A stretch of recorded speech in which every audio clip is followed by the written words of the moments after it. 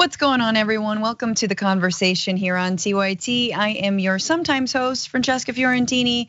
It has been a very intense time, and I'm so glad we have our next two guests to dissect everything that's been going on. I'm going to read a little bit from our first guest's recent column in The Nation magazine. January 6, 2021, the day the GOP was finally unavoidably confronted with the lethal consequences of tolerating a demagogue for 4 years. The day the cretinous, opportunistic Republican Party was forced to confront the fact that, as JFK once put it, if you seek to ride the tiger, you end up in its belly.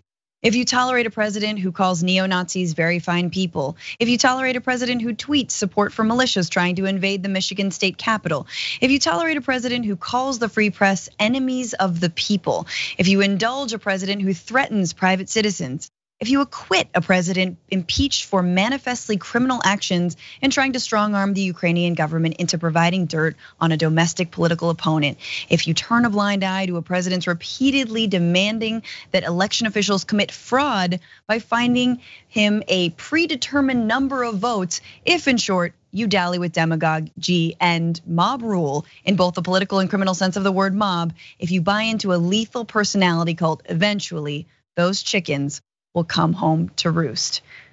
And those are the very, very telling words of my next guest, Sasha Abramsky, columnist and author of this article, The GOP is No Longer a Viable Governing Party, and the book, Jumping at Shadows, The Triumph of Fear and the End of the American Dream. Sasha, thank you so much for being here. Francesca, it's a pleasure. Thanks for having me on. Yes, of course. And what a perfect way to sum everything that we've seen up. The chickens are coming home to roost. And it has been a wake-up call. I'm just not sure for whom. Do you think that Republicans are hearing the alarm bells sound finally? I do, and I think they're hearing it for two reasons. One, they were genuinely personally scared, because for 5 years, Donald Trump has turned the mob against other people, against Muslims and Mexicans and Black Lives Matter protesters, against political opponents, against women suing him for sexual harassment, whatever it might be. He's turned the mob against other people. And this time, he, in the most visceral way possible, turned it against legislators. So I think on one level, there's just this realization that this stuff isn't just a game, but it's actually very, very dangerous. And on the second level, there's a pragmatic thing in play here, which is Trump has lost all power. In the last 3 days, we have seen the most remarkable shrinking of this sort of political would-be strongman into a midget. He's just vanished overnight. And by the time your audience sees this interview, it's entirely possible Trump won't be the president anymore. So I think the GOP now has to confront the fact that there is such national and international revulsion at what they have unleashed on the country that unless they get a handle on it, unless they clean house, unless they get rid of Donald Trump, unless they censor Hawley and Cruz, unless they get a handle on these, fascist street fighting gangs who've attached themselves to the party, unless they do that as a governing party, they're dead in the water. Not just for 1 or 2 or 3 election cycles. They will not recover from this because this was literally their own president inciting an armed uprising against the American constitutional system of government. Yes, absolutely. I want to talk a little bit more about that because I agree with you. I'm there and I truly believe this is a wake-up call for a party that has been sleepwalking into this kind of extremism for so long. And I don't, now exactly. It's like Republicans are always Republicans until their nephew is gay, or their niece was in a mass shooting. And then suddenly they're like, oh, gee, maybe we should have gun control. Or maybe gay rights are important, things like that. But there is an argument out there, which is that no, Hawley and Cruz are the future of the Republican Party. They're gonna clean up. And this sort of anti-reality nut job, wing of the party is gonna continue to call the shots. What are your thoughts on that? If Hawley and Cruz are the future of the Republican Party, it is a party that's capable of getting 20 to 25% of the electorate. There's no way a party that explicitly links itself to the Proud Boys. And there were people running into that Capitol building wearing T-shirts saying 6 million Jews weren't enough. In other words, the Holocaust wasn't a complete job and they wanted more people killed.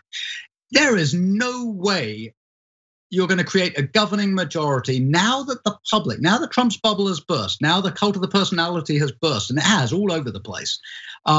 There is no way in the wake of this wreckage you create a governing coalition based around people like Hawley and Cruz. So if they stay in, if they really are the future of the Republican Party, it's going to resemble the French National Front. It's going to be a party on the edge of politics, capable of becoming a large, noisy minority, but not capable of governing. And you've seen this. You saw it with statements by people like Lisa Murkowski at the end of the week, who said, "Look, if this is the future of the Republican Party, count me out." And I think you'll see that from Mitt Romney. You're going to see it from Ben Sasse. You're going to see it from a growing number of Republicans who want no part in sort of paramilitarism and fascism, which is what Trumpism ended up becoming. Yes. And yet, and even people who have been on board with Trump policies for the entire time he's been in office, like Mitch McConnell and Mike Pence, are calling out this behavior. In fact, I think we know that Mike Pence was responsible for helping call the National Guard finally to help actually restore some peace in the Capitol. What are your thoughts on that now that here we have these awful urchins that absolutely helped someone like Trump, rise to power, and yet even they are turning their backs? Look, I've been writing on Trump for 5 years since the primary season in late 2015. And right from the get-go, if anyone was paying attention, it was blindingly obvious that Trump was a demagogue, that he was flirting with fascism, that he was willing to inject violence into the American political system, and that he was using the mob. That was obvious from the get-go. And people like Pence and people like Elaine Chao and all the others who've sort of belatedly, or Betsy DeVos, who've belatedly seen the light and realized just how dangerous he is, it's a little bit late in the day. Because let's just reiterate what's happened in the last 4 years. This is a man who put children in cages. This is a man who asked his Homeland Security people why he couldn't have migrants shot in the legs. It's a man who asked why he couldn't build a moat on the southern border and fill it with alligators. I mean, this man has given many indications that he's clinically insane and that he's a brutalist and a sadist, and they stuck with him. So Pence and all these others now, yes, they're going to get a footnote saying you weren't quite as bad as your boss, but the bulk of the chapter written on them in this period is going to say you were pretty goddamn awful. And I'm sorry if I've sworn there, but there we go. I think that is allowed. Now, talk to me about the Democrats. How can the Democrats ensure that there is an accountability? How can the Democrats drive a wedge in the Republican Party? Should they be driving the wedge, or should they just be sort of, refuse to work with them now that they have the Senate? What are your thoughts on their play now? Well, my thoughts looking at this is the Democrats have an extraordinary opportunity that 4 days ago would have been inconceivable. So, number one, they control the US Senate, which means they control the committees, which means they're going to be able to get their legislation put on the floor for a vote. It means they're going to get their judicial nominees through.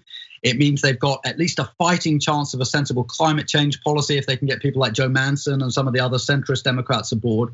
But it means the legislative agenda changes. But beyond that, because of what happened at the Capitol on January 6th, there is suddenly this absolutely extraordinary moment when the public is paying attention to just how debased politics has become, just how crude it's become, how based around lies and manipulation of information it's gotten, which gives, again, not just the Democrats, but anyone of good conscience an opportunity to reshape politics. And there's that statement, never sort of let a good crisis go to waste. This is a marvelous opportunity that the Republican Party, through their sheer inanity, have presented the Democrats to actually change politics for the better. Because we've held a mirror up to ourselves and seen what happens when you let extremism run rampant. And the Republican Party has become by default a party of extremists. And so now the Democratic Party can basically fill a void, and they can come in with sensible party politics. They can come in with a voice that isn't based around extremism, and they can craft an agenda that actually can help the public, that can deal with all these, extraordinary crises, from the coronavirus pandemic to the political crisis. The Democrats have an opportunity to actually reshape politics for the better over the next 2 or 4 years. And this is a gift that, paradoxically, this is Trump's last gift. in the sheer awfulness of his exit from power, he's actually opened the door to a better politics at the back end of his presidency. Absolutely, and they cannot waste it. I think this time it's bigger than partisanship. I just want to ask you one last thing, which is, what is the importance of leadership right now? I mean, in terms of where we go from here, I think we've seen when there's an absence of it, but what are some of your final thoughts on that? It's absolutely crucial. I mean, Trump was not an absence of leadership. It was an absence of sensible leadership and of decency in leadership. There was leadership. It was leadership of the mob, and it was leadership of a massive propaganda machine, and it was leadership essentially of a cult of the personality. So now we're going to have a government that's actually rational. And we're going to have a government that's actually listening to scientists and listening to public health experts and listening to climate experts. It's going to be a huge sea change. And it might not on a day-to-day basis be as titillating or as sort of, bizarrely fascinating as the Trump era, but sometimes calm, quiet, deliberative government, calm, quiet, deliberative government is better than the kind of nonsense that Trump threw up over the last 4 years. So good riddance to this man. Let's get him out of power. Let's get him out of office. Let's move on to a more decent chapter in American history. Sasha Abramsky, thank you so much for your insights. Everyone, Jumping at the Shadows, The Triumph of Fear and the End of the American Dream is his book, and his column is The GOP is No Longer a Viable Governing Party. Thanks so much. Really good to speak with you. You too. Take care. Welcome back to the conversation. I'm Francesca Fiorentini. My next guest is Sabeel Rahman, associate professor of law at Brooklyn Law School and the president of Demos, a think and do tank that powers the movement for a just, inclusive, and multiracial democracy. Sabeel, welcome. Thanks so much for having me. Yeah, thank you for being here. I don't know why I'm so happy, because we have to make sense of some dark, dark days. And I think I've been asking everyone I meet this, but what do you feel like is one of the main lessons that have come out, or that has come out of this storming of the Capitol and the vote of 127 legislators to overturn a Democratic election?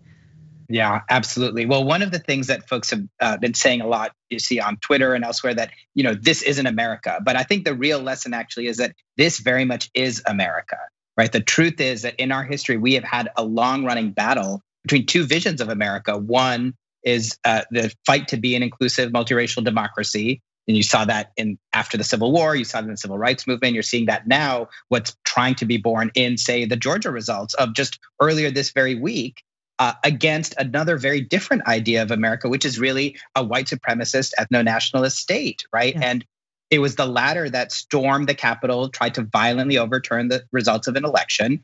And by the way, that type of attempt to overthrow an election has also happened often in our history. You see lots of examples in the post-Civil War, Jim Crow South, for example, of state and local elections being violently overturned. So the lesson here is that we're in a deep, deep crisis, but this is one that has been lurking beneath the surface in our country for a long time, and one that will take a long time and real serious transformative change to get us out of it.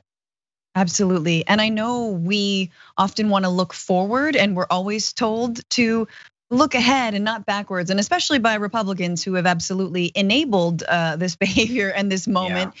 So, but how can we, go forward and hold those who need to be held accountable? Those who tried to overturn this election and not just normalize their behavior. Yeah, absolutely. And I think the path ahead is really about both accountability and transformation. And so on accountability first, we're seeing some of it start to happen, right? There's acceleration in the House and in the Congress about calls for a second impeachment of President Trump over inciting an insurrection over the Capitol. I think that's exactly right. Impeachment, the remedy for impeachment means that not only is Trump removed from office, but that Congress could actually bar him from ever holding any further elected office, which is really important, right? He's technically still constitutionally eligible, right? He was impeached. He was already impeached. Is that not the case? You know better than I do. So he was impeached by the House, but the Senate acquitted him of those charges. So what you actually need is the Senate to also convict and remove the president, for it to stick. The other piece of accountability then is about those 100+ lawmakers that you mentioned earlier, Francesca, right? I mean, you have peer people who are using their elected power to try to support the overthrow of an election. And, as far as I'm concerned, these folks need to not only just walk back their language from yesterday, which you're seeing, it would be hilarious if it weren't so awful, right? Just kind of these people don't think that we don't know what they said just yesterday. But we need more than that. I think that there needs to be serious sanction on those lawmakers, possibly even their resignations from office.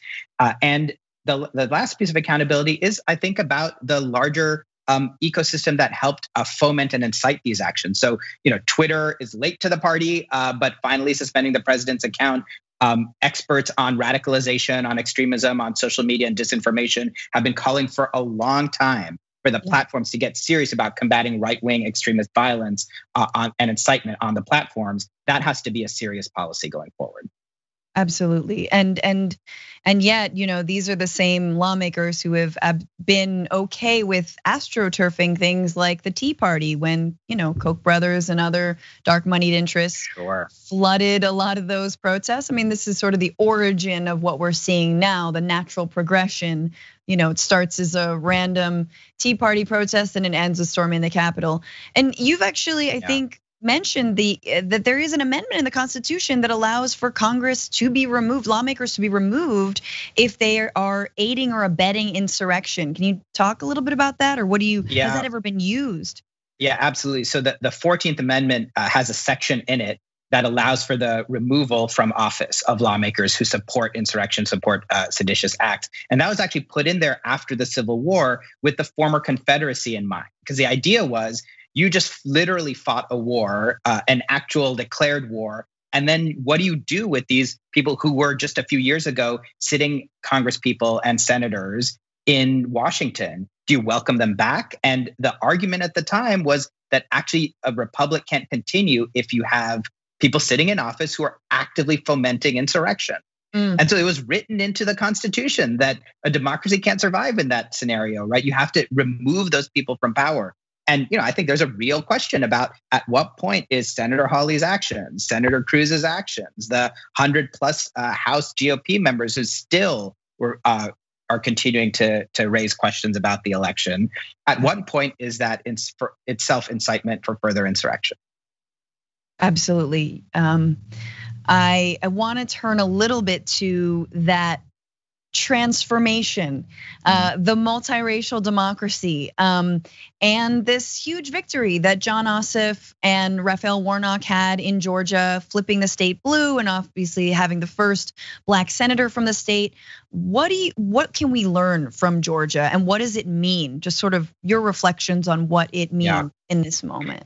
Yeah, well, I think Georgia is very much echoing the story that has been now long forgotten in a way of November 3rd too, because we saw the same thing in Arizona and in a lot of other places in the country. What you're seeing is, I think, two things. One is a new kind of multiracial people power, bottom-up people power that is being built, block by block, brick by brick, by these incredibly powerful and committed organizers who have been working on the ground in communities of color and working class communities, creating that kind of multiracial constituency that powered Georgia and Arizona and other places. And is Black voters, brown voters, people of color, working class folks, young folks. So that is a powerful new coalition that you're seeing emerge. But the other thing you're seeing is a growing commitment, I think, to structural transformative change, because it's one thing to win an election.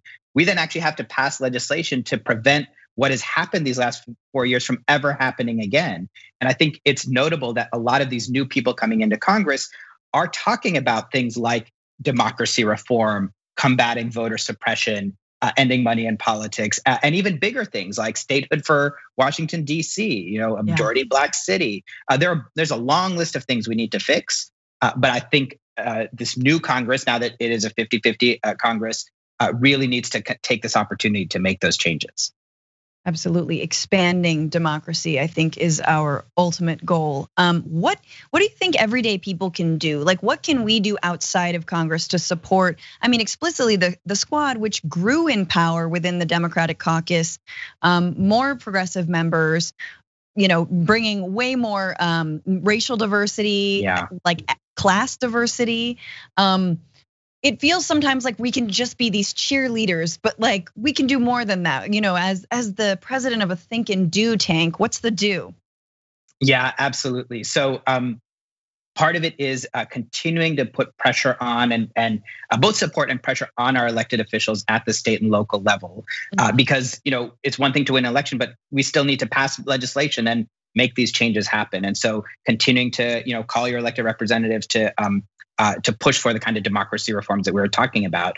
But I think what we're seeing is our democracy only works when all of us actually show up, and showing up is not just in the streets, but in the ballot box and even in office. So one thing I'm really eager to see is all of young folks, people of color, new folks who have been activated these last few years.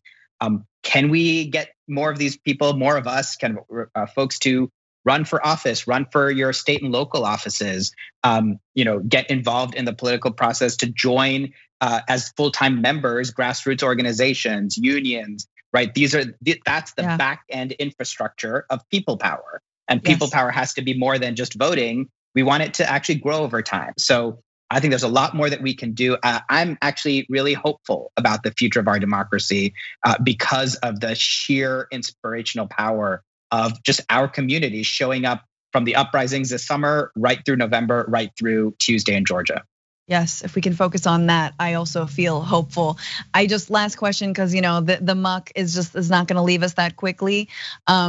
But how do you feel like we neutralize some of these 75 million people who voted for Trump? Do they peter out? What are your thoughts? I know this is a huge question for 1 minute we have left, but they're going to keep mobilizing. I think we have to have accountability, but also response, right? So like accountability in terms of actually prosecuting people who are being violent, who are attacking our institution, attacking other people. Like 4 people died in the attack on the Capitol.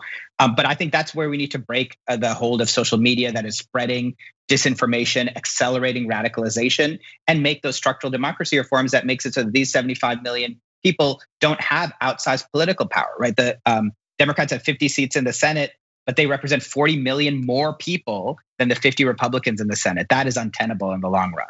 Absolutely. Reform it all. Thank you so much. Sabeel Rahman, president of Demos, a Think and Do tank. Check him out. We got your handle at somewhere at some point. Yep.